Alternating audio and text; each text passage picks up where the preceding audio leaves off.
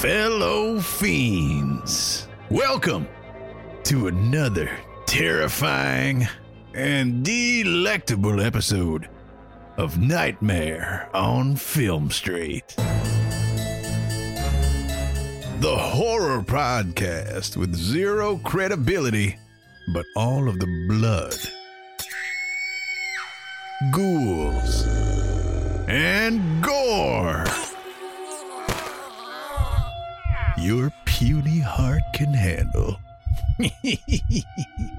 Let's give a grave welcome to our hosts, John and Kim. Hello again, fiends, and welcome to another episode of Nightmare on Film Street. I'm John. I'm Kim. And today we are here to talk about two snowy slashers. Two Christmas-tastic picks. Holiday horrors and whatnot. Clearly we had some backup titles.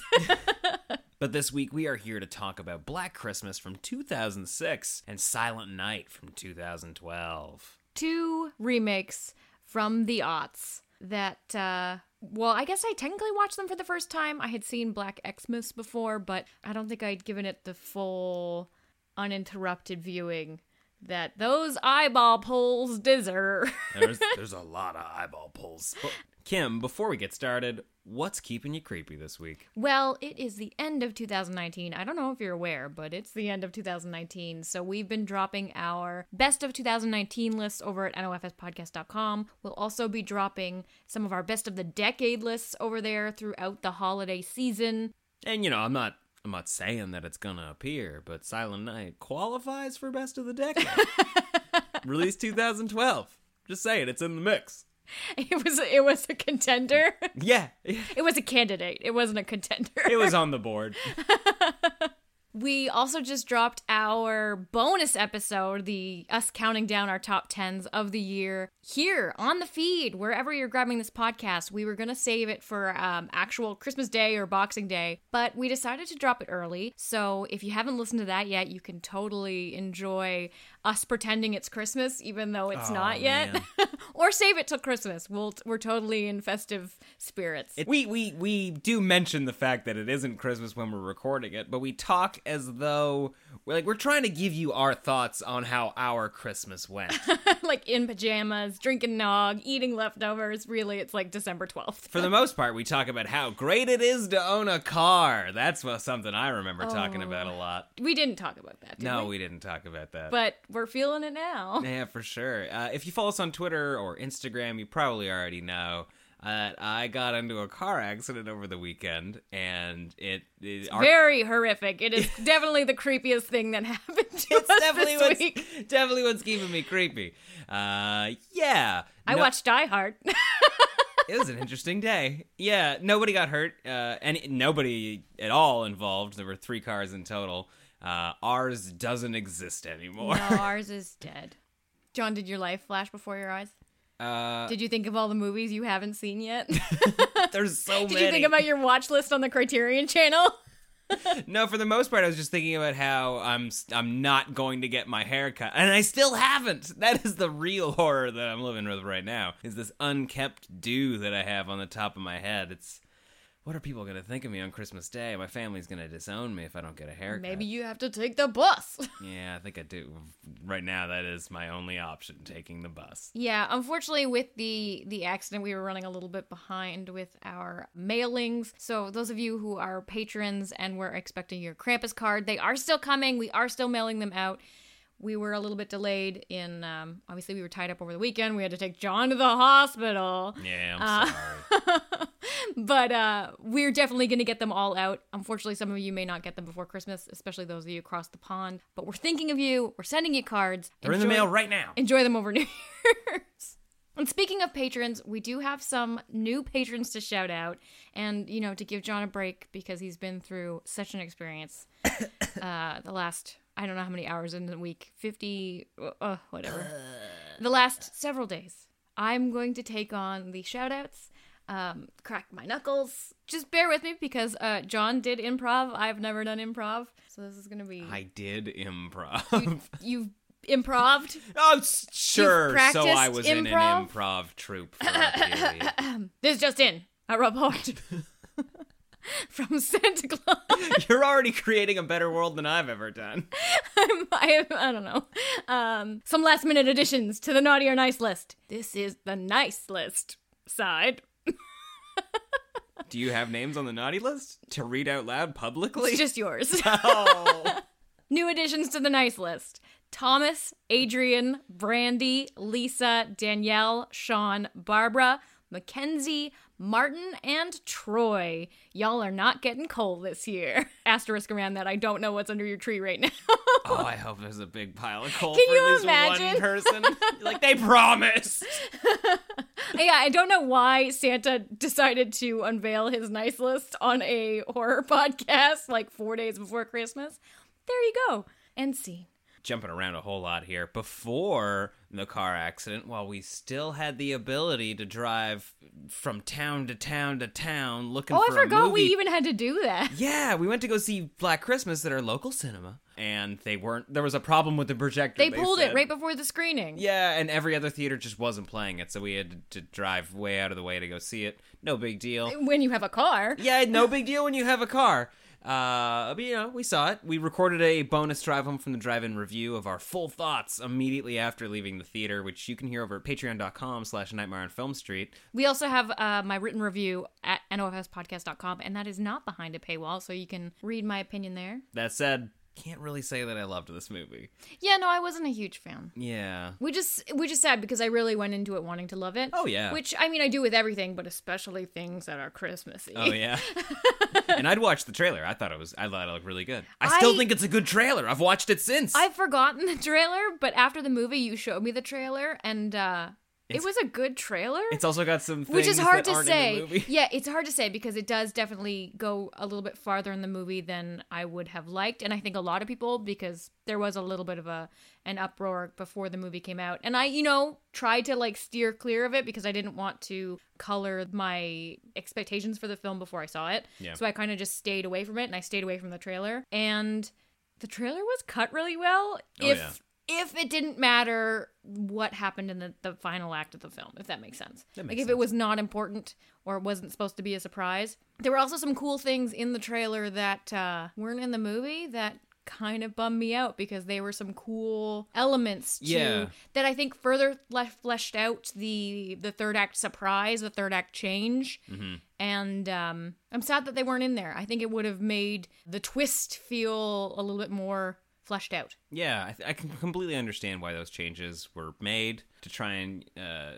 Obviously, we're trying to keep this spoiler-free for those of you who haven't seen it yet. Yeah, and there's a really good interview on the website, actually, that Rachel Prynne had done, one of our writers, who interviews April Wolf, the co-writer of the movie, who wrote it with the director, Safia Takal. She's got a lot of great things to say about why they wrote the movie that they wrote, and they're getting a lot of good feedback from younger audience viewers as well.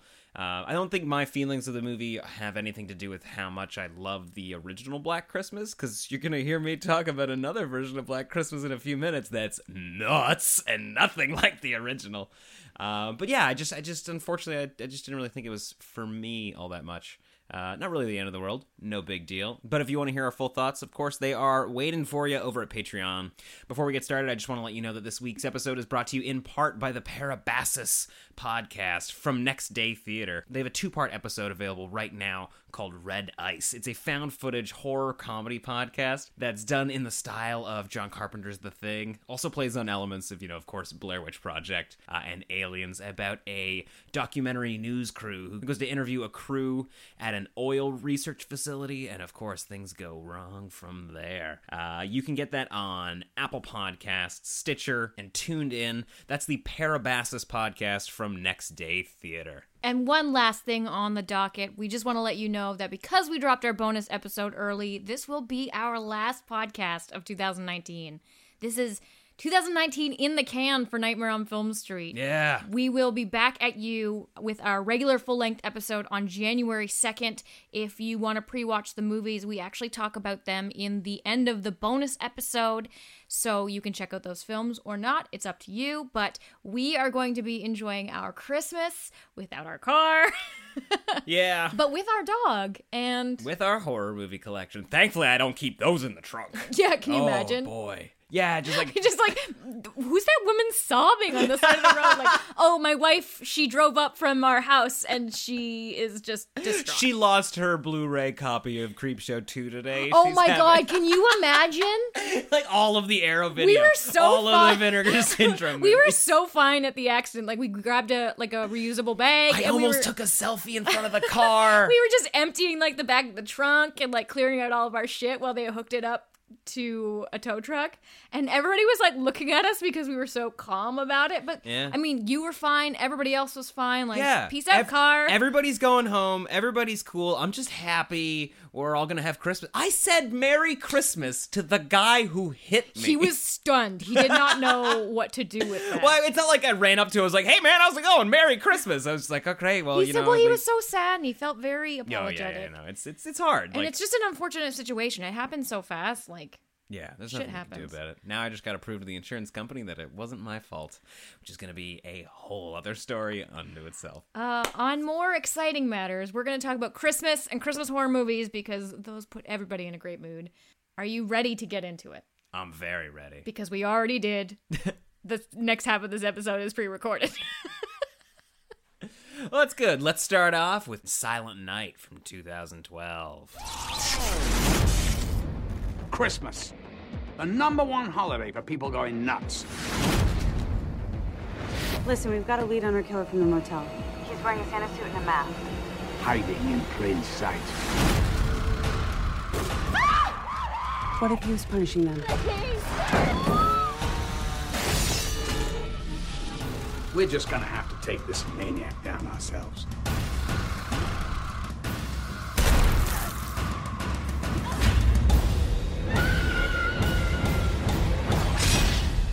Christmas Eve is the scariest damn night of the year.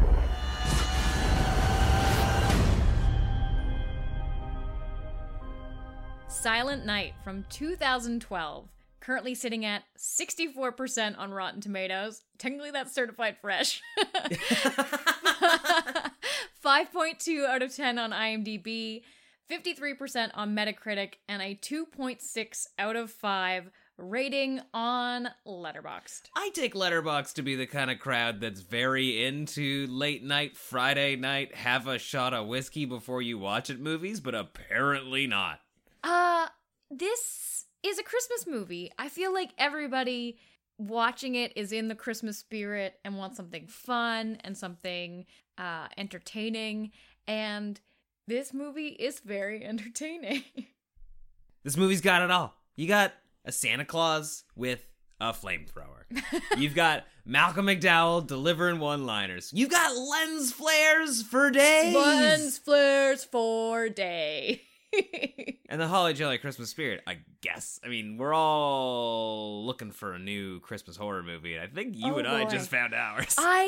Okay, this was the first time we've ever seen this film. Neither John or I had watched it previously. I don't even know if it was on my radar at all. It came out in 2012, so like Like, where we're the aware of it. where the fuck was I? Well, I mean, like, what's it gonna be like? You know, I am so happy I got to watch this movie for the first time because I feel like there are not enough bad slashers that you can watch for the first time. Like, so bad. I don't know. Every time I so look bad at like it's air- good. Mm. And it's Christmassy. When are we gonna get that again? How do we live in a world where we saw Christmas Evil before we saw Silent Night? This movie came out at a time where we were looking for this kind of movie, and we just Yeah. skipped it somehow? Yeah, I mean, complete spoiler alert. We are being very kind and loving to this movie. Just so you know, we do not like this film. This movie is garbage. This film is trash. And I love it. But it's the best kind of trash. It's Christmas trash. It is trash with Christmas lights on it. I still haven't rated it on Letterboxd because I don't know how to do that. Oh, How do you boy. say it's not good? Please watch it. Like, I don't know. I don't know. Yeah, so holy moly. Did you have any idea like what you were getting into? Well, I assumed that it came out after the Black Christmas remake, which we're going to be talking about very shortly. And That was about it. Like, I was like, oh, it's gonna be that type of slasher. It's a mid 2000s hack 'em up, pretend. It was gonna be a movie that knew it was dumb. Was kind of what I was in for, and it delivered. Did it deliver? Yeah. So in terms of being a remake or a reboot, it is very loosely termed remake I would think because so. they essentially like sat down, watched Silent Night, Deadly Night, the original film, and made a checklist of like, okay, what has to appear in this movie? And it's Grandpa coming to life to threaten a character, whether or not it's the same character is relevant or not. Oh boy. Santa has to give a little girl something a la the scene in Grinch. Yep. He's got to impale somebody on some deer horns. And we got to mention Garbage Day. That's it. Oh, Garbage Day. Yeah. And that's a little Easter egg for the second film. It's a fan-made reboot. Is exactly what it is. Oh boy. But what I was going to say is absolutely nothing else about this movie is Silent Night, Deadly Night. Not at all. Nothing else. The Santa is random. Yeah. I think it was maybe an effort to make more of these because they try and make them. Comes to different towns. Yeah, I love how she's talking to a Santa Claus, and every Santa Claus working in this town is very disgruntled. Well, and just people are dressed as Santa Clauses, like that one guy at the bar who ends up being a red herring. He hates Christmas, and he's like a steel mill worker. He's just drinking at the bar. Wait, wasn't he also working as Santa? And I don't know. I think he was just in a Santa Claus costume. Okay. Now, you know why I think he was in a Santa Claus costume? Because he was heeding the urban legend about the Santa who came and killed people who didn't have Christmas cheer. So even though he hated Christmas, he was wearing a Santa Claus costume so he wouldn't get murdered because he had cheer. That's my theory. That is a very superstitious steel worker. He's very superstitious. Okay. Because nothing else about him screams Santa. I just assumed he was blowing his Santa pay at the bar. Also, there were a lot of murderous Santas because the main murderous Santa is not the only Santa who tries to murder our lead character. Actually, wait, quick question before we get any further. Can you name one character in this movie that likes Christmas? The lead girl's dad. Oh. He is Santa Claus. That's a really good point. Yeah. And she's like, the beginning of the movie, we're following is she a deputy or is she just an officer? In fact, in the credits, she's not listed as either an officer or a deputy. It's just Aubrey Bradamore. Okay, so we're following Officer Aubrey. She's waking up. It's Christmas Eve. She doesn't want to work that day, but her boss... She's not supposed to work that day. She's not supposed to work that day. But her boss, Malcolm McDowell, who we'll get to... Oh, we'll get to calls her in. And she says... It is the greatest phone call. She says, basically, that Christmas Eve is a really traumatic day for her, and she really can't come in. And he's just like, well, see you later. Yeah. I lost John last year at this time. She doesn't say any of that. No, she does. She says last year I lost John. Or something like that. Like this time, it's the 1 year anniversary of when I lost my husband, I assume. And he's like, okay, yep, see you in a bit. So, then I can't even. So she should be like upset and sad. And we follow her along her day where she's just checking in on the town folk. And there's so many shots of her just like smiling because it's Christmas Eve. Oh yeah, like, oh, I can't leave. So sad. And as soon as she leaves the front door, snow. I love this and thing. she talks to her parents before she leaves. Like it is the first time she's ever spoken to her parents ever. Okay, honey, well, I think you're gonna make a great cop. You get out there. It's go. Oh, just remember, as long as you have the Christmas spirit, blah, blah, blah, blah. And as today is Christmas Eve, we're going to celebrate tomorrow by opening presents. Yeah, it's that stiff conversation you have with any of your family members when you just don't see them more than like twice a year at holidays. But she lives with them? I think she has spent the last few days with them because it's tough time, so she's gonna stay with her family because it's not like she's coming from out of town. But she works there. in that town. I think she lives there. I think she's lived there since whatever. That makes that conversation even better. The Christmas previous. I don't know. It's just a really. There isn't even a moment where she returns to her own house where like maybe we see she a lives picture. with them. I guess you're right. She lives there. Okay, I buy it. Yeah. Okay. So she's going about her day.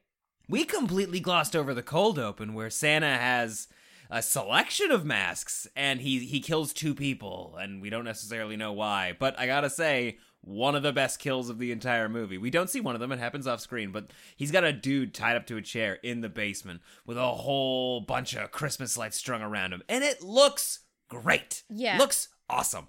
Yeah, the Christmas lights look wonderful. And they made me want to decorate immediately. I was just like, I want Christmas lights. Yeah, he teases us a little bit with like a whole bunch of like weapons and stuff. Like maybe he's gonna use his Santa axe, but instead he just like flips another switch and electrocutes him with the Christmas lights. And his eyeballs explode. His fucking eyeballs explode. Like nothing about that scene is spectacular, but oh boy, are we in for it after that. You know this movie's gonna be good.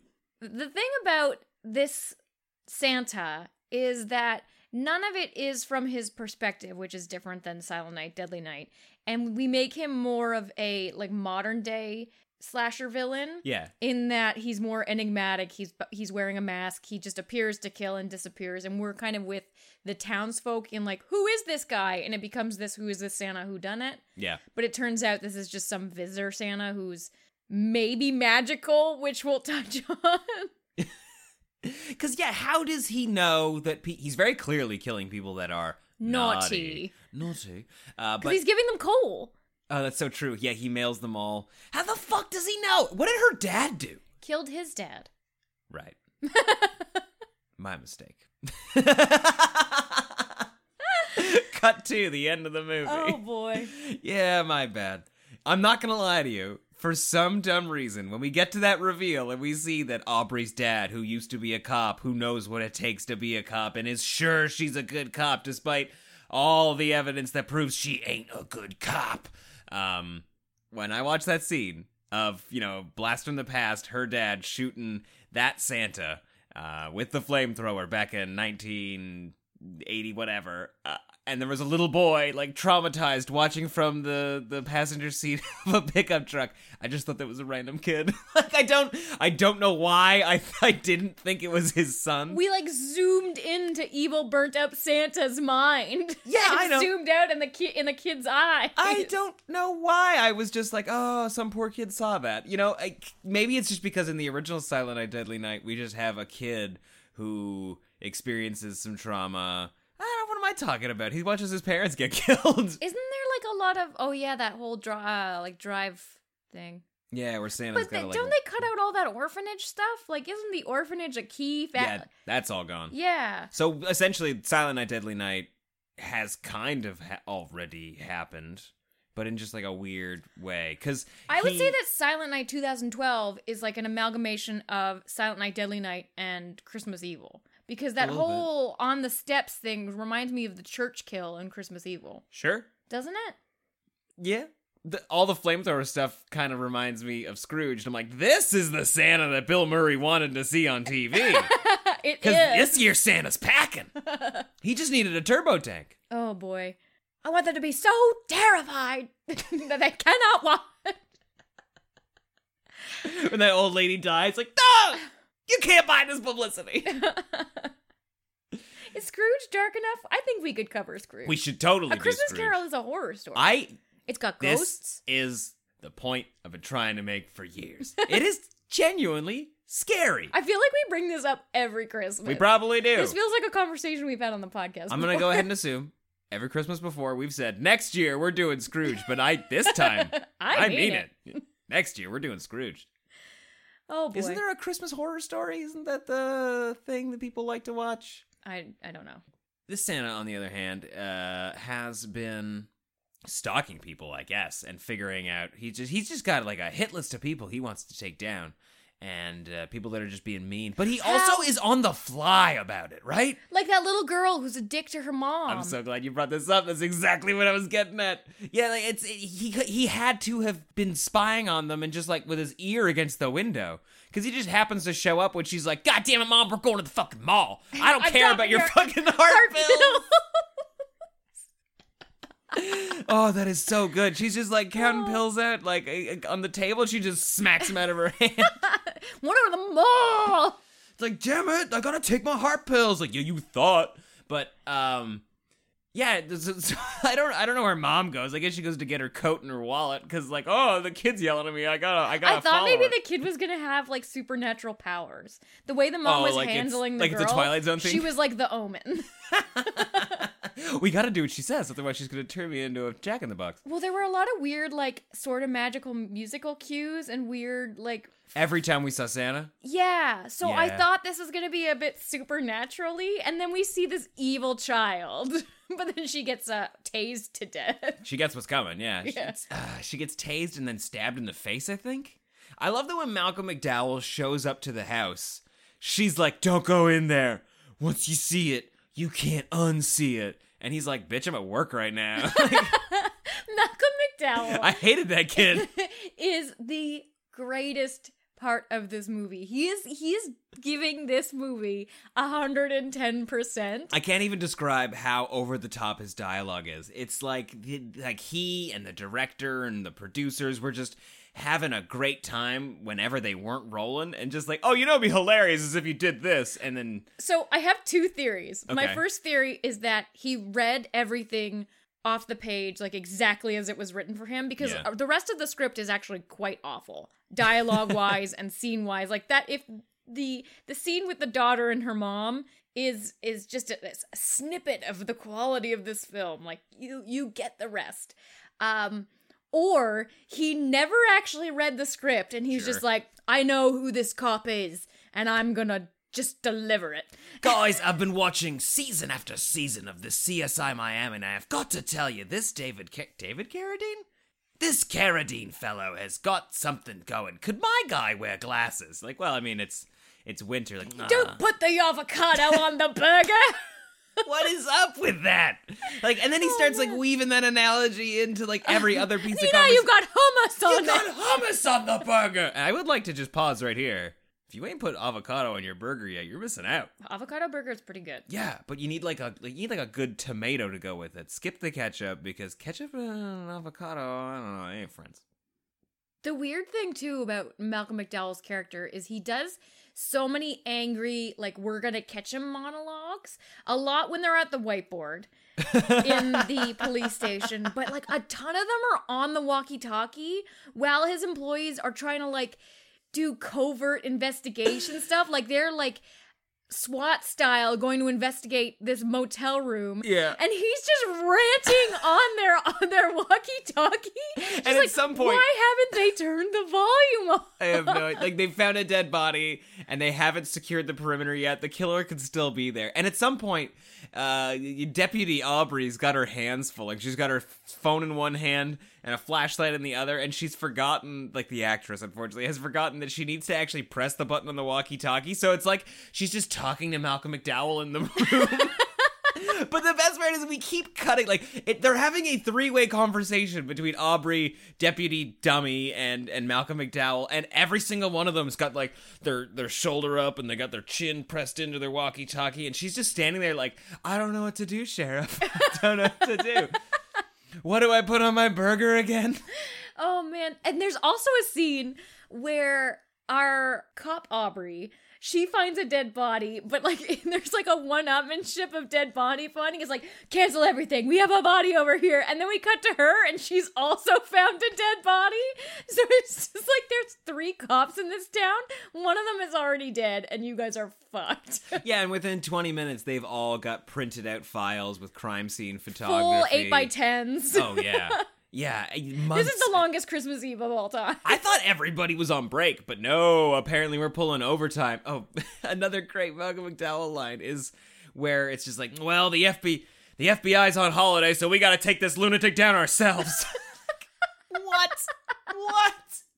And then there are good chunks of this movie where we are shown a Christmas town and, you know, how beautiful it is and everything's covered in snow. And then the majority of our kills take place in just like a maybe cold area. There's no snow in sight. There are Christmas trees that have been brought in, but not a snowflake in sight.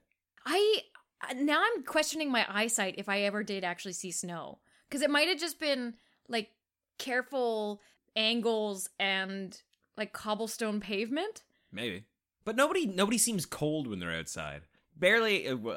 I guess I'm just thinking of that one scene where that topless woman is running. That She doesn't look cold at all. no, and you don't see anybody's breath. I mean, like we're in a wood chipper at this point. I mean, So come they on. had enough energy to After Effect every single light in this movie. They could have put some After Effect breath. Yeah, they could have done it. I mean, like I'm sure Titanic didn't use all of the breath that they used. There's probably some left over. That's a dumb joke. It was dumb. I'm keeping it. Oh man, so I don't, if you like lens flares, cool, good on you, man.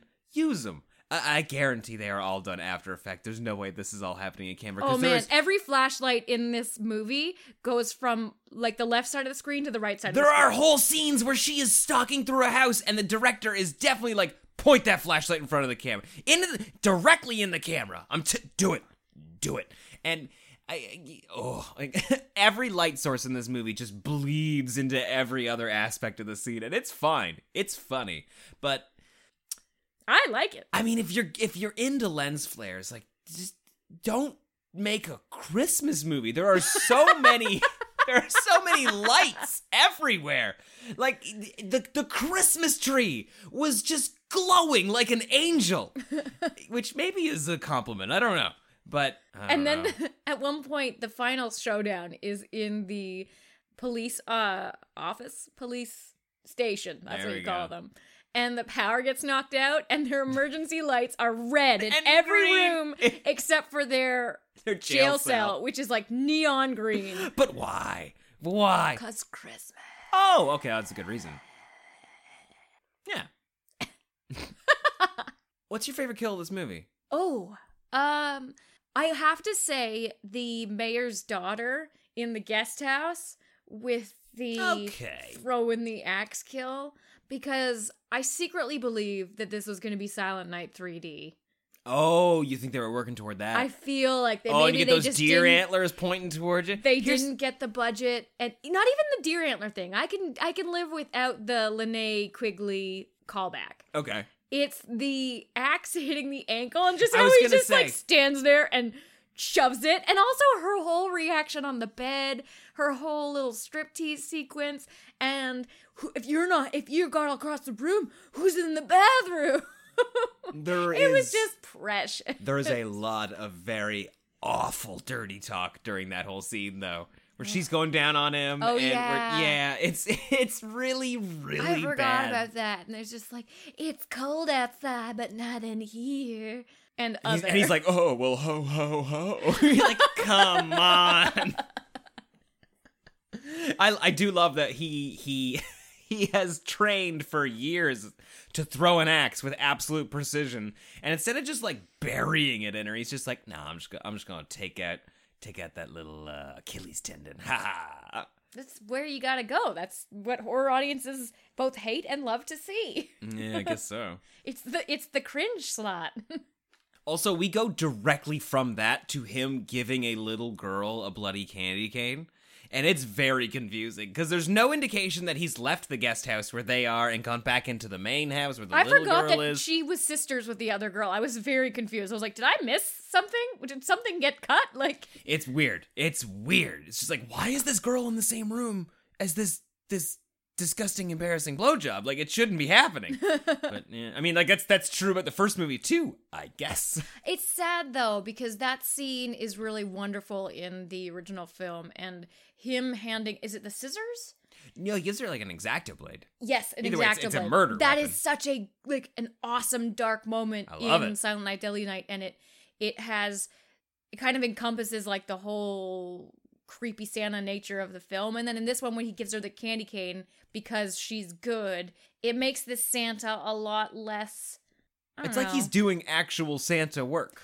Yeah, just like instead of giving coal, he's cutting people up Yeah. or electrocuting them. He has no yeah, preference. you know, Or whatever. wood chippering them. Yeah. What's a wood chipper doing at a tree farm? I guess it's Christmas Eve if they don't sell them by Christmas They Eve. just grind them up. Maybe. I mean, maybe, yeah. I guess. What does happen to the Christmas trees that don't get bought? Next Pixar movie. That's how we'll find out. Paper? Get turned to paper? I don't know. Oh man, hopefully something. That is a great question. Now I have the urge to buy every single Christmas tree I see on Christmas Eve. Like, oh, I'll still love you. I have the opposite urge. I want to go after Christmas and just hang out and just see what happens. I'll save you. Kim, collection is December 28th, so you have them for 2 more days. I have no idea why they decided they were going to make this more of a whodunit with these, like, bad Santas. Yeah. Because there's a whole bunch of them. Most of the movie, our main cop, Aubrey, is trying to solve the case of who the Santa murderer is. While also answering, like, phone calls about disgruntled Santas. Yeah, and listening to Malcolm McDowell's speeches. But she's going on this, like, cop adventure trying to figure out if this one Santa is evil, and he pulls a gun on her. Yeah. And she, oh, fuck. So her arc is that, like, apparently last year, like, you don't have the guts for this job, blah, blah, blah. Don't you remember what happened last year? And she's like, I think about that every day. So, like, I think she's supposed to have lost her husband because the two of them were on a call, and You're the only one of the two of us that picked up this lost a husband last Christmas thing. I'm not just the only one of the two of us. I'm the only one out of anybody involved in this movie who's trying to figure out what happened to her husband. Because the movie definitely doesn't care. I never picked up that she was, like, other than her, today's a real hard day for me. That was the last I heard of it until she was pointing the gun at somebody and she's like, believe in yourself. She shoots him right between the eyes. And then there's a moment, like, there's like a moment of recognition in his eyes where he's just like, okay, she's finally tough. Fly, good little copy. I don't know. So this small town... No, please don't move on. This moment where she kills this guy, there's like another arc in her character is like, what's a 9-letter word for a 6-sided item? What is it? And it's obviously not dice. It's obviously not like a, sectagon? Sexagon? I don't even know what it is. And like she's asking everybody she meets, like, you wouldn't happen to know like a 6-sided item, would you? You're like, it's gotta be 9 words though. And then at the end, when she shoots that guy, she sees a little paper snowflake that happens to have. Is that what the snowflake scene meant? Yes, she's like, snowflake, a 6-sided item. And I was like, what the what? No. I never That doesn't make any goddamn sense. I thought that the snowflake was an air freshener and it meant he was the killer because he was trying to air freshen, like, bodies in his apartment. I had no idea it was a 6-sided item. I don't even know if it was an air freshener. It might have been. Oh my god. Like, that doesn't make any fucking sense. 7 scene where they come in with all the trees.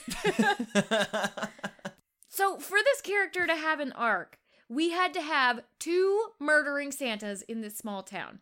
This town has enough Santas to have 2 that are murderers. He's not a murderer. He's willing. Why was he trying to shoot her?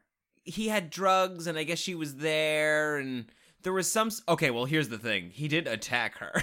Like, remember when she talked to him at the bar? And then there was some concern that, like, maybe I should take you in because I think you might be my guy. Yeah, and he tried to stab her, or he did stab her in the alleyway. Yeah. Why? I'm guessing he's a steel worker in a small town. He's got a past. He lives in a motel. Nobody lives in a motel unless they're planning on packing up and going at a moment's notice. That is the kind of person that has a to-go bag and always leaves their key in the ignition, just in case at 2 a.m. they gotta get the fuck out. And then there's the mall Santa, who is just as bad.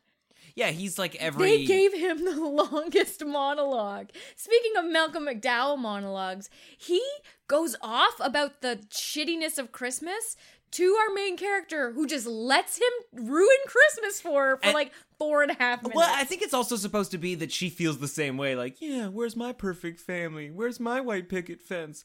Oh, I want to be happy too. Like, we're supposed to kind of buy into what he's saying. Oh my god. But it's all nonsense. It's all nonsense. And it's so long. He repeats himself. He gets repetitive. Yeah. I love that.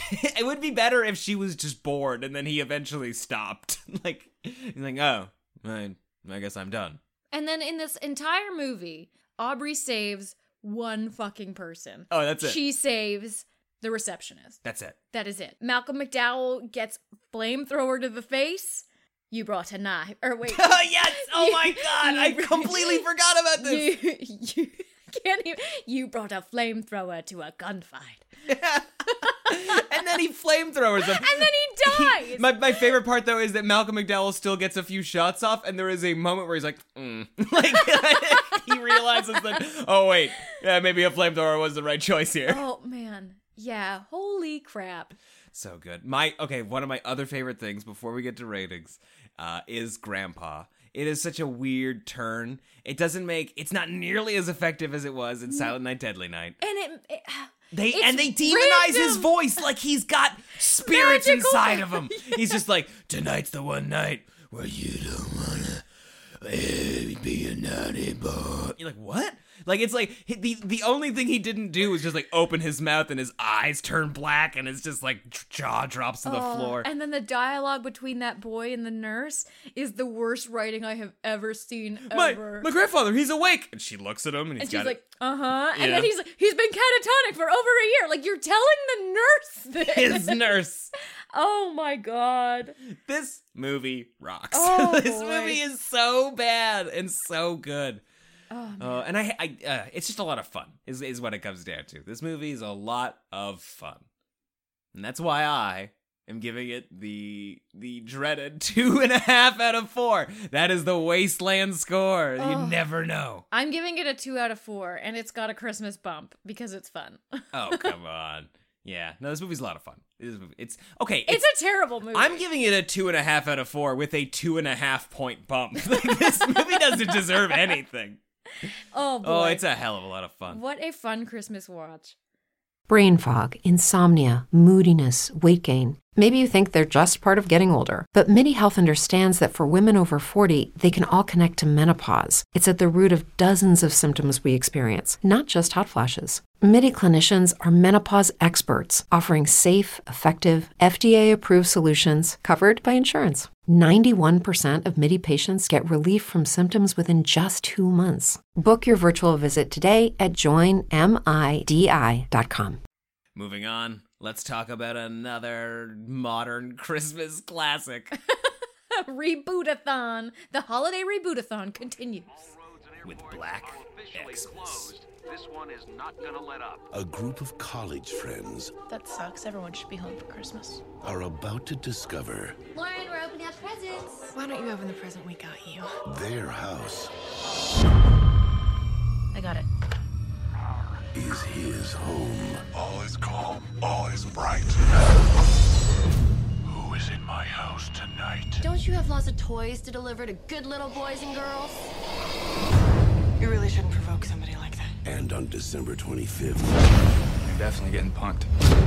Is that Santa's reindeer? all he wants for Christmas Is Megan in her room? is a new family he can treat like his very own.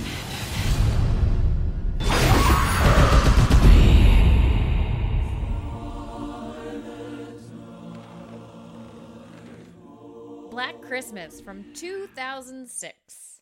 Currently sitting at a 15% on Rotten Tomatoes, 4.6 out of 10 on IMDb, 22% Metacritic rating, and 2.3 out of 5 on Letterboxd. I think what hurts the scores for this movie the most Is that it's not great.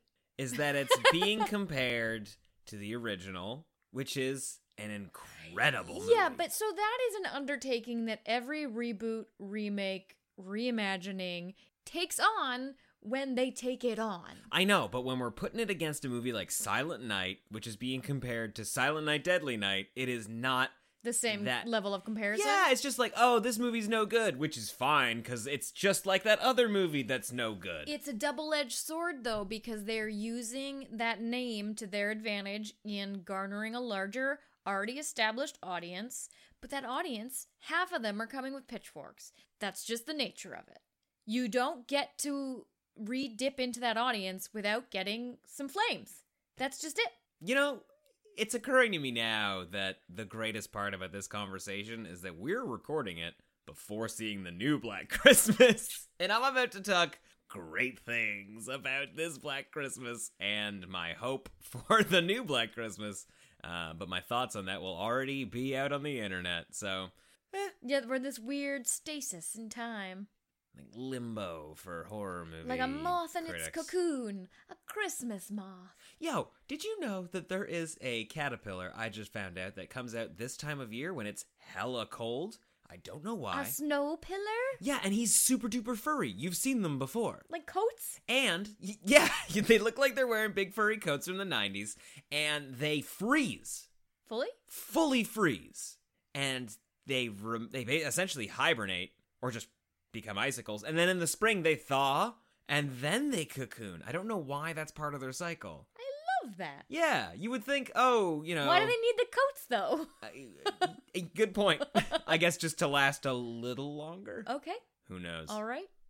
So Black Christmas. Yeah, I was going to say, much like a butterfly cocooning, emerging from the cocoon. Is it the chrysalis period? Is that what we're getting at?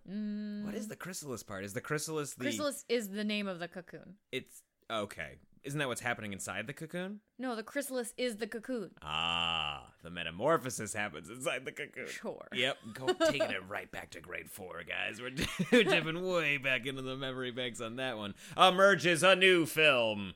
This one. Okay, so first real watch of this movie. Now, I think last Christmas, or maybe it was on wasn't in the even, background. It wasn't even Christmas time. Put this on in the background. I'm going to say this now. I liked it more when I half watched it.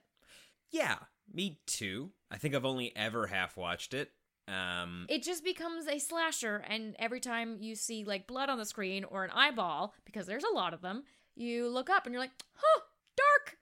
But when you actually watch this movie, and I'm sorry for those of you that love it, because I know there's a few of you on Twitter. I tweeted that we were watching this when we watched it, and a lot of you came out and were like, yeah, you're giving it a chance. It's a really bad story. I'm sorry, guys. It's a kind of an awful movie. Hey, what about the front half of this movie, though? It's kind of an awful movie. No, okay, so here's... I was like deep into Act 2 going like, fuck yeah, this movie rocks. I can't wait to defend it. Okay, so I have to say something else. We had to pause this movie halfway through to have an argument. Because, okay, so going into this, thought it was a pure reboot. Thought it was like a clean, solid reboot. John, don't say anything because I know what you're going to say. And while I was watching it, I got very confused because of how much they were mentioning Billy and then the massacre that had happened in the sorority house and la la la la la. So in my head, I then made it a long overdue sequel. So that this was the same Billy that was returning to the sorority house like 15, 20 years later. And you're like, why he's so young? To kill more sorority kids. Through half of the movie, I held this belief. So I was frustrated every single time they showed the house and it didn't look like the house. Every single time we showed Billy's eye and he had jaundice. And, like, every moment. Yeah. And when I started bringing up things to John about how it was fucking up its own timeline, because I was like, what? So he killed his family in like 1983, but the original Black Christmas is in the 70s? This doesn't make any sense, John. This reboot is dumb. That was where I just had to pause the movie. had to like break it down. Whoa, hold on a second. This is a reboot, right? And I was like, it is a reboot, but it's a reboot in a sequel land. And then he was like, no. No, I don't. And so every angry thought I had held the first half of the movie made no sense. Just like turned into smoke and ash in your hands. I swear to God, though, that they made it confusing because the intro scene where all the girls are having their sad Christmas party. Yeah. They're talking about a massacre. So I didn't think it was a sequel until that moment. I went into this thinking it was a reboot, and then the film made me think it was a sequel. Yeah, and then I got confused. It's just some miscommunication at the front. I mean, I wouldn't necessarily call killing two people a massacre. Yeah, because they call him a serial killer, and they're like, no, it was a spree killing. Yeah, you see, I think maybe some of that was to be used in a trailer. Some of that was maybe just as a reference to the original. But yeah, he definitely did not have a massacre. I don't remember exactly what it was, but there were a few things at the beginning of the movie that led me to the storyline that we were in, where he's locked up because he's killed his parents. The house is now a sorority. This film really expands. So the original Black Christmas gives you creepy collar, scary eye, The word figure Agnes, it out yourself. The word Agnes screeched into a phone, some creepy, like, I'm gonna kill you stuff, and that's it.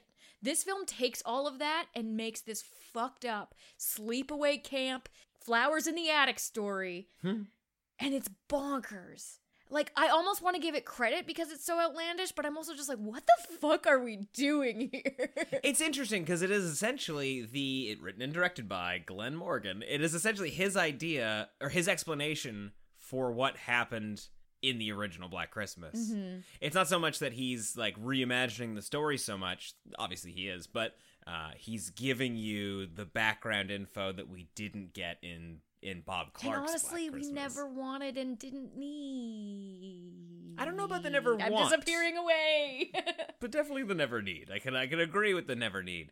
Can we please though, admit to ourselves, looking at you here, that the beginning of this movie rocks? It's so good. No.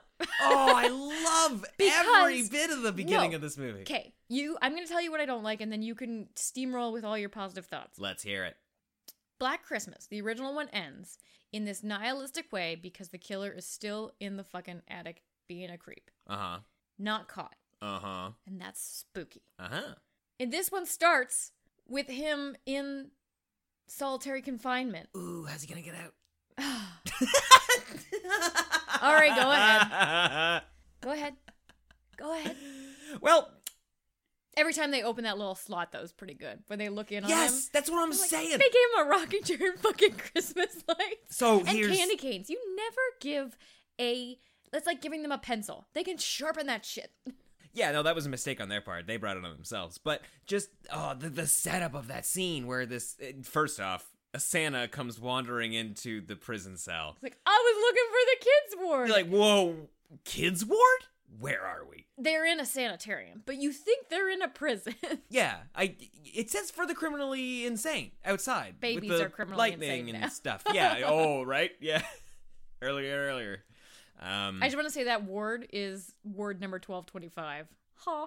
Was it Ward 1225 or was the password to get in 1225? No, it was 1225 on the door. Okay, my mistake. Yeah. Then chances are the password he put in was the release date for the original Black Christmas. Anyway, so Santa is there. They're handing out food, and it's just dank and dark and gray and dimly lit. And oh my God, is that Billy Lenz's cell? He killed his whole goddamn family when I was a kid. Oh, I remember that. And the guard's like, you want to wish him a Merry Christmas? And he just opens the slot a little bit, and you see fucking Christmas lights in there. I love how that's presented. It looks so good. Yeah, and we see him just a silhouette in a rocking chair. It looks awesome. He breaks out of prison in the coolest way. Here's the thing. Let's imagine a short film. You are watching the seasons change, and you're watching the seasons change through a prison guard who's just in a hallway that is just bolted steel and just slots, and like they just put food in and scraps come out, and then one day at Christmas a criminally insane person puts a present out for you. That alone is just a amazing image. All right, where did he get it? How did he do it? Okay, you open it up and all there's right. a wrapper inside that says I'll be home for Christmas, and then the guard goes, yeah, in your dreams, Billy. Like, this is great writing. I love it. Okay, so I have some reverse steam for your role there, John. Sure, let's hear it. This whole breaking out of the mental asylum sanitarium sequence comes after there has already been a murder at the sorority house. I don't love how that's put together. I agree. Because the end of this movie is a big surprise because Agnes, this inbred sister that we'll talk about, is a second killer in this movie, but we already know from the fucking beginning that there's a second killer, and there is no successful subversion there. Other than the fact that they're playing on us not being able to tell what an inbred person looks like at the end. I would say if you, and this is something And it looks that like Sammy Kerr from Trick or Treat. No, this is something I don't necessarily want to keep dipping back into, because it's muddy waters, but I think that's playing on the original Black Christmas, where there are two killers, I think. I'm not sure. What? Have you never thought that there's two killers? No. You really? Okay, well, there is at least you think it's the boyfriend, two and then you don't dangerous think people. it's the boyfriend. Here's And the then- other thing, though. I think it is the boyfriend that kills Margot Kidder, though. Doesn't it kind of look exactly like him? I mean, maybe. Every year I watch that movie more than once, and then I'm like, it's the boyfriend that kills Margot Kidder, but no one else. Why? I don't know. And then I watch it again, and I go, that couldn't possibly be him. That doesn't make any damn sense. I think they maybe just used him to film the shot, or it's not supposed to be him. Anyway, doesn't matter. Moving on. Why don't you like this movie? I just didn't enjoy it. No, that's fine. You don't have to enjoy it. Also, the power goes out halfway through and I lose all the Christmas lights. I'm here for the Christmas lights. That's a really good point. That's a really good point. They spent all that money on decorations and nobody got the power back on. And they all have Christmas lights in their bedrooms. So many. Like, the whole hallway is Christmas lights all over everything. This could just as easily be an acid house where people show up and just take wild drugs. Except the fact that it's, like, vacuumed. Okay, sure. And people care about it. Except for the flooring. Like, I don't know why the house inspector wasn't like, hey, these tiles are on nothing. How does nobody notice that? Especially in the bathroom. Seems like somebody's been living in these walls. Yeah, if the tile was just loose, you could maybe live with that. But the fact that there is a hole underneath... There's just eye holes throughout the house. Oh, man. There was a scene where we lingered on Peter Lorre's face on a poster, and instead of him, like, burrowing a hole where Peter Lorre's eyes are, we just watch him, like, push out a pin. And look through the tiniest fucking hole. Oh, boy. Yeah, I think the opening of the movie adds some confusion. I think, especially, too, with how you were thinking about this being a sequel kind of thing, because there was a moment where I was really trying to figure out where that first kill takes place. Yeah, because you told me, because I was like, when did that happen? You were like, oh, it was a while ago. And all those people are looking for that girl. So clearly it was like minutes before they had their party. Well, as the person who made this movie and wrote this movie and also published a book on this movie, I am definitely the person to ask.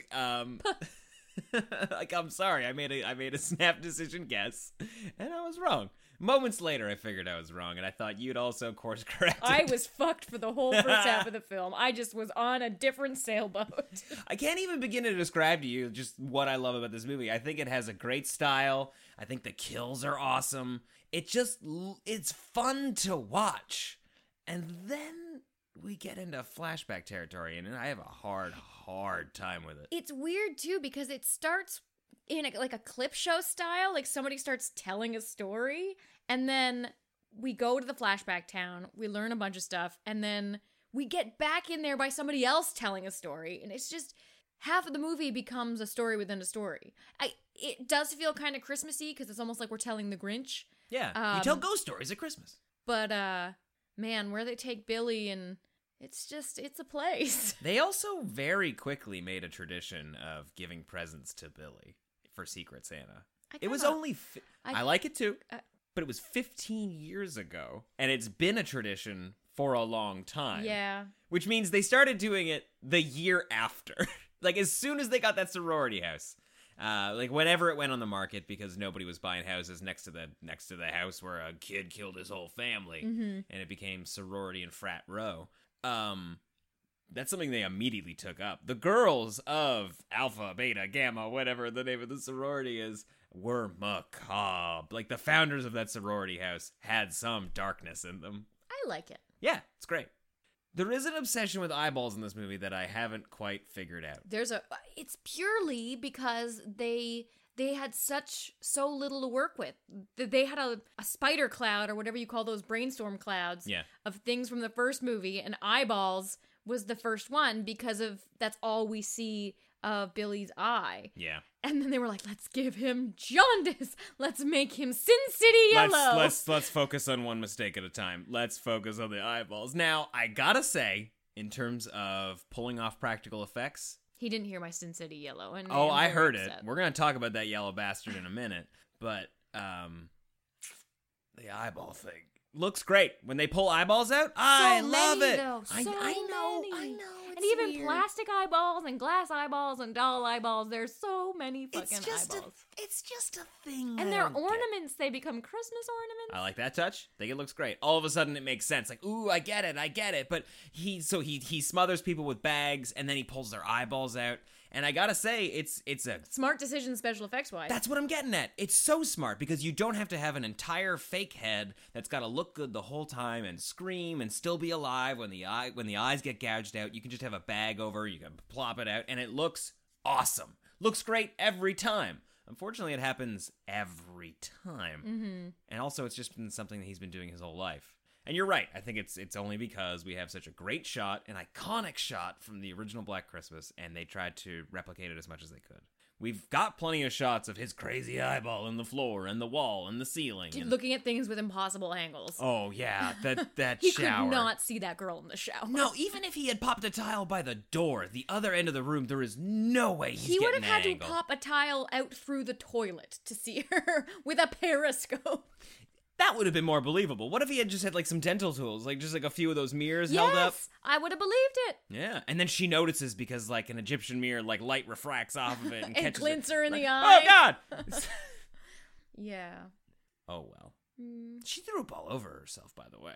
She got drunk so fast. We saw her drink like a glass of wine and be like a bit of a bitch, and then they were like, "You're too drunk to live now." Oh man, what's with the eyeballs in this movie? I don't get it. Looks cool, looks great, like almost every time, but yeah, it's there a lot. Let's talk about jaundice, I guess. I don't understand that decision. I don't know. Yeah, they went hard into backstory, and I've said this before. I especially talked about it when we did the Dr. Sleep chat. That I really am very sensitive with my sequels trying to expand on original lore. Yeah. This is a reboot. Technically, it's not a sequel, even though I thought that for half the film. But the fact that it tries to expand and tell the origin story hurts what is so wonderful about the original Black Christmas. Yep. And I'm absolutely fine if you want to reboot, remake, whatever, but don't try to touch my original. And you know, I do kind of have to give them credit because they go so far out of left field. Like they really tried to make their own movie here. Yeah. By doing this crazy story, but the enigma of Billy is what's so compelling about him as a villain. Couldn't agree more. I don't want to know anything more about Billy. Exactly. Like that's what's so spooky about him, and that's why we are just as confused as the girls not in the original film in suspecting the boyfriend and stuff, because we really do not know who it is. In this film, I literally thought the final girl, Kelly, was going to be Agnes.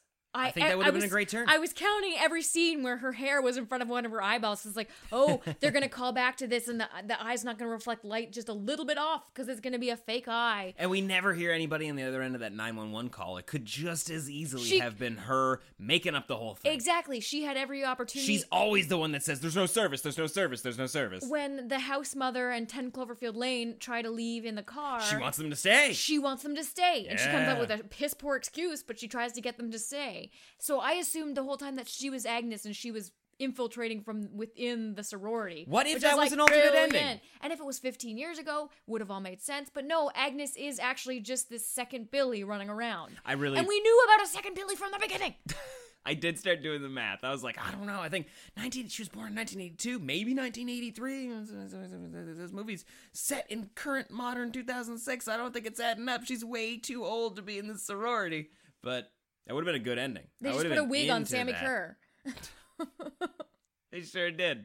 Yeah, I don't know why he's so yellow. I don't know what it adds to the movie at all, other than the fact that the flashbacks now become like very primary color based. Like the color palette for the flashbacks are your traditional Christmas lights. But the flashbacks are so yellow toned. They are more yellow than a David Fincher movie. There are points where I forget that he's yellow-skinned until, like, a major scene, because Mom is yellow, Agnes is yellow, adopted dad is yellow, yeah, incest is yellow, Mom's skin cookies are yellow. I don't think he needed to be yellow. Like, we could just as easily have a kid that she hates. She could just hate him. Maybe she always wanted a girl. Yeah, maybe, you know. And she's like, get in the attic with you. Yeah, she just hates dad, so she hates the kid they made together, and they kill dad, and the kid's still around, and... you know, hijinks ensue. I can't believe she rapes her son. Yeah, that's so fucked. Yeah. Oh man. I'm telling you, they went for it. Like if they were they really, and then they had an incest baby, and you're just like, what? What is happening? that family. And they push it back in the timeline. Like, this isn't happening way in the past. Like, this is supposed to be happening in the 80s and 90s? Yep, 1982. In a McMansion. An incest baby. How are they affording this house? Old money? Also, Mom was giving total What Happened to Baby Jane vibes. When she was with her first infant, when she just had Billy, the first husband is like, the actor is like 30, and she's pulling a light 50. Oh, yeah. And then they age her even more, and I'm just like, whoa. I think it's the alcohol. I think the alcohol and the smoking did it. Don't smoke. Oh, boy. She does look a little dry. You know what we haven't talked about? What's that? The overreaction to the boyfriend sleeping with one of the sorority girls scene. That they really hinged a lot of drama on this the pause with his face like grunting at the camera. And they tried to build so much tension with it. And when Kelly finally sees it, like, she has a breakdown. But let's just cover a couple things here. There's no context. We have no context because nobody said anything about this beforehand. So the boyfriend says that it happened before they were dating. I do want to point out that Lauren, I think, it's Lauren's computer. She has videotape of her sleeping with the boyfriend. Kelly's boyfriend. Yeah. And she seems sad about it. Okay, but she's dead when Kelly finds out.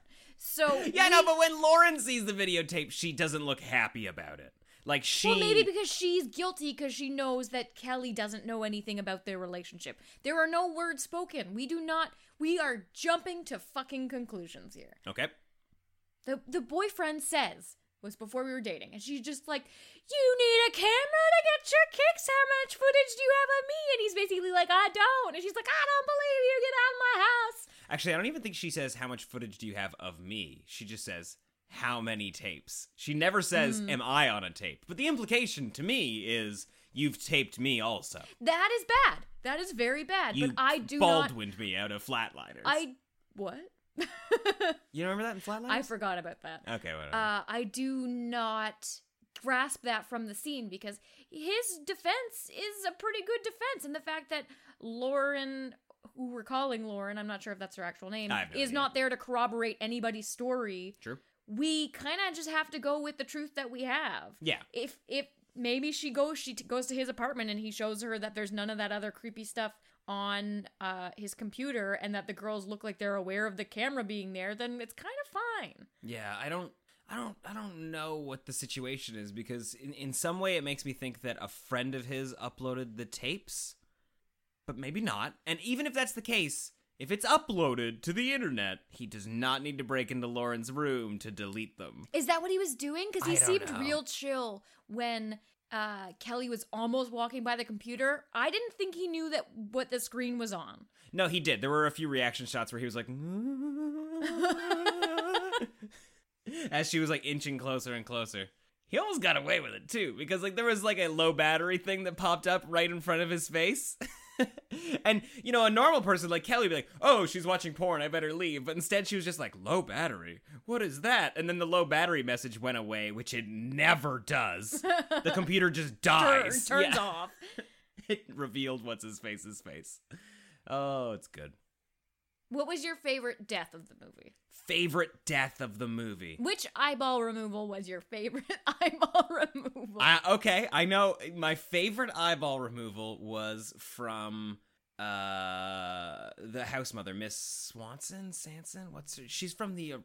I've completely lost her name. She's from the original Black Christmas. She's in My Big Fat Greek Wedding. I loved her. Yeah, like what? Yeah. She was the only smart person in the whole. She's the one that wanted to go get the cops, and then she still does, even after all their whining and pleading. All their dumb whining and pleading. Very dumb. She's like, you know what? If you want to stay, that's totally fine. I believe that scene because I thought Kelly was Agnes in that moment because I was like, oh, she's just trying to convince her because she's actually Agnes. Yeah.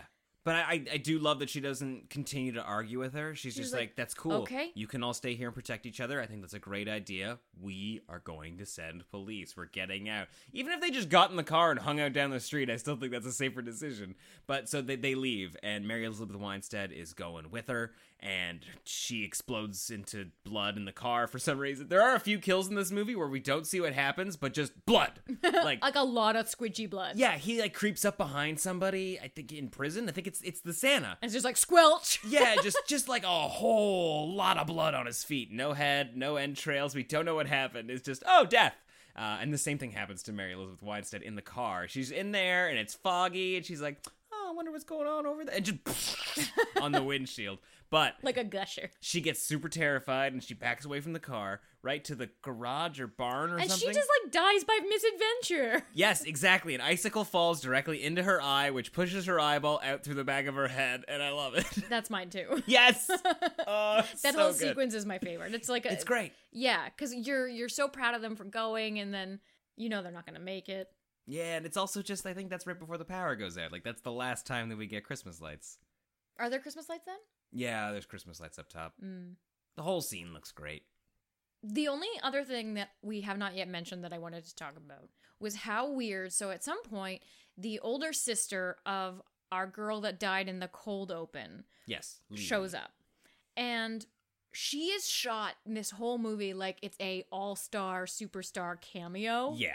And it's the teacher from the original Final Destination. Yeah, and Glenn Morgan, who directed this movie, was one of the writers for Final Destination, wrote Final Destination 3. The producer of This Black Christmas is James Wong, I think? But like the zoom pan Final they do Destination, when she turns around from the window, you're just like, can I recognize? I think it was written for Olivia. Like Margot Kidd, or like Olivia Hussey. Olivia Hussey or Margot Kidder, yeah. But, and I do love that they didn't change the shot list, they didn't change the script, they didn't change the music. And her character really only exists to be this weird, like, no, unless I see her body, she's not dead. So she perpetually pushes them forward, like, to stay in the house, to go to the attic, which is a bad idea. All of these bad decisions are because she can't come to terms with the fact that her sister, who she's not even close with, is not dead. Even though every other person they have come across is missing their fucking eyes. I love when they are locked in the attic at the end with the killer, and there are dead bodies everywhere,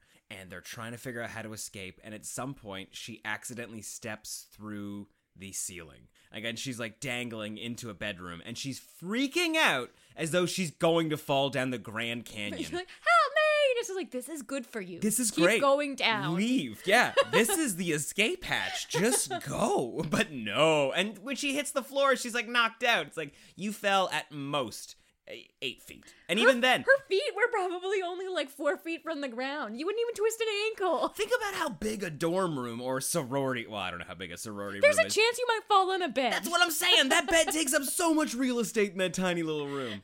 You might even fall on a computer desk. Big deal. The lottery here is like fall through a floor or get your eyes gouged out. Like, Yeah. why is it even a choice at this point? I do fucking love the reveal, though, when we've got all the dead bodies upstairs and they are all arranged around the Christmas tree like presents and their eyes are gouged And out. they're all home for Christmas. Right? Oh, it's so good. It's so good. But this is also where we, reveal that... I'm not Billy, I'm Agnes. Even though you knew that Agnes was here, I'm Agnes. You're like, oh my god, is that your brother coming? Like, no, that's my daddy coming. I'm like, we know. Why didn't we get a scene it's where... gross. Yeah. So, do you think Agnes always lived in the sorority? Like, she broke out of... When? I don't know. They didn't say like, oh my god, I can't believe, what? Billy broke out. Did you happen to know that Agnes broke out? A telephone, like a Purple Monkey dishwasher story about, like, nobody knows what happened to Agnes. Well, they but say she that had she her was baby doll and she was in... a mental institution. Yeah. She was in some sort of care. The girls find the baby doll and they're like, oh no, Agnes is out. And so we definitely know Agnes is out. Yeah, she's also... Well, she's definitely an adult at this point, so they probably checked her out, and she just, like, snuck back into the sorority and has been living in the walls. Yeah. That's what I think. And then her dad comes home for Christmas. And it's like a family reunion. Oh, so great. Are you ready to do ratings? No, I'm not ready to do ratings, because I do want to talk about the phone. I think they do... First, the phone calls are not good. The phone calls are very, very not good. The phone calls are just like a gateway to flashbacks and just too much information. Like, we're repeating the things we see in flashbacks, or we're teasing the things we're about to see in flashbacks, and that's how we're learning more about Billy and Agnes's story, and I don't care about it. The original Black Christmas, they are just creepy fucking phone calls. But it's 2006. How do you top, or at least come close to, the calls coming from inside the house moment? And it's by having the dead girls calling. Like, they're calling from their own cell phone. I think that was a smart choice. It's not nearly as effective as the original Black Christmas, but I'm not talking about the original Black Christmas here. All right, fine, fair point. Yeah, I guess you got nothing to say. I don't. Yeah. Okay, well, I guess we could go to ratings. Did you not like the... Wait a minute, we didn't even talk about the fucking hospital. Like, holy shit. We did talk about the hospital at length. How is she... No, I mean the end of the movie. How is that girl hiding in the drop ceiling? Oh my god. Mice will fall through a drop ceiling. Oh, fuck. And also she's got just the whole thing. And just frying her with the defibrillator. We have to watch her open the present from her dead sister, and then she dies, and then it's so much. It's a whole thing. It is a whole thing. She looks great though, and she's all like scarred up. I do like that I do like the climax where they're fighting in the walls and shit, and the Christmas trees falling down. There is a lot of space in between their walls. Yeah. A lot of space. Not a lot of insulation. I was going to say, they've definitely taken all the insulation out in order to crawl. Like, that gap is supposed to be for insulation. So, one, this house is hella cold in the winter, and also hella hot in the summer, guys. You gotta get up on that insulation. But also, sound travels everywhere. They would hear somebody crawling through the walls. Or sneezing. They would hear anything. Oh, boy. Yeah. Fuck. Okay, so I'm giving this movie a 1 out of 4. I'm giving this movie I'm giving this movie a 2 out of 4. Fuck it. I said it. There are parts of this movie that I love. I love the opening. I love some of the middle. And I'm just going to leave it at that. This is what I'm going to do from now on. Okay. I'm putting this movie on, and I'm watching the shit out of it until we reveal Billy's jaundice. And I'm watching the shit out of it until we get to flashback land, and then I'm going to just start wrapping presents. That's my plan. Okay, so when this episode will have dropped, we will have seen Black Christmas 2019, Blumhouse's Black Christmas. What, do you want to predict what your rating will be? My rating's probably going to be somewhere around 2 out of 4, just based on the trailer. Yeah, I'm thinking it's going to be 2 or 2.5 out of 4. I'm hoping. I'm hoping for a 3 out of 4 because, whatever. It looks completely different. It seems like they've abandoned the Billy story, which is fine. Like, maybe our villain will be named Billy. Who knows, though? It might be an urban legend or something. Sorority. I'm enthusiastic. Yo, but what if this sorority frat thing is just like the first act and a half? Like it's like the midpoint of the movie. It's like, we defeated the frat. Let's go home and drink some mulled wine. Everything's safe at home. Who knows? But you guys will be in the future, the present. Black Christmas is out. We will have recorded a Drive Home from the Drive-In episode of the 2019 Black Christmas, which you can listen to exclusively on Patreon in exchange for supporting Nightmare on Film Street. What happens is you leave us a monthly pledge, one of our many tier amounts. I mean, you can get as low as $1 an episode, and you'll get tons of other rewards like those bonus episodes, shout-outs on the show, and tons of other stuff there. So that's at patreon.com/Nightmare on Film Street. But until next time, I'm John. I'm Kim. Stay creepy. And have a Merry Christmas. I was going to say that too. Merry Christmas, everybody. It appears you made it out alive. Just long enough to tell the tale of the Nightmare on Film Street. Ow! Help us grow the horde.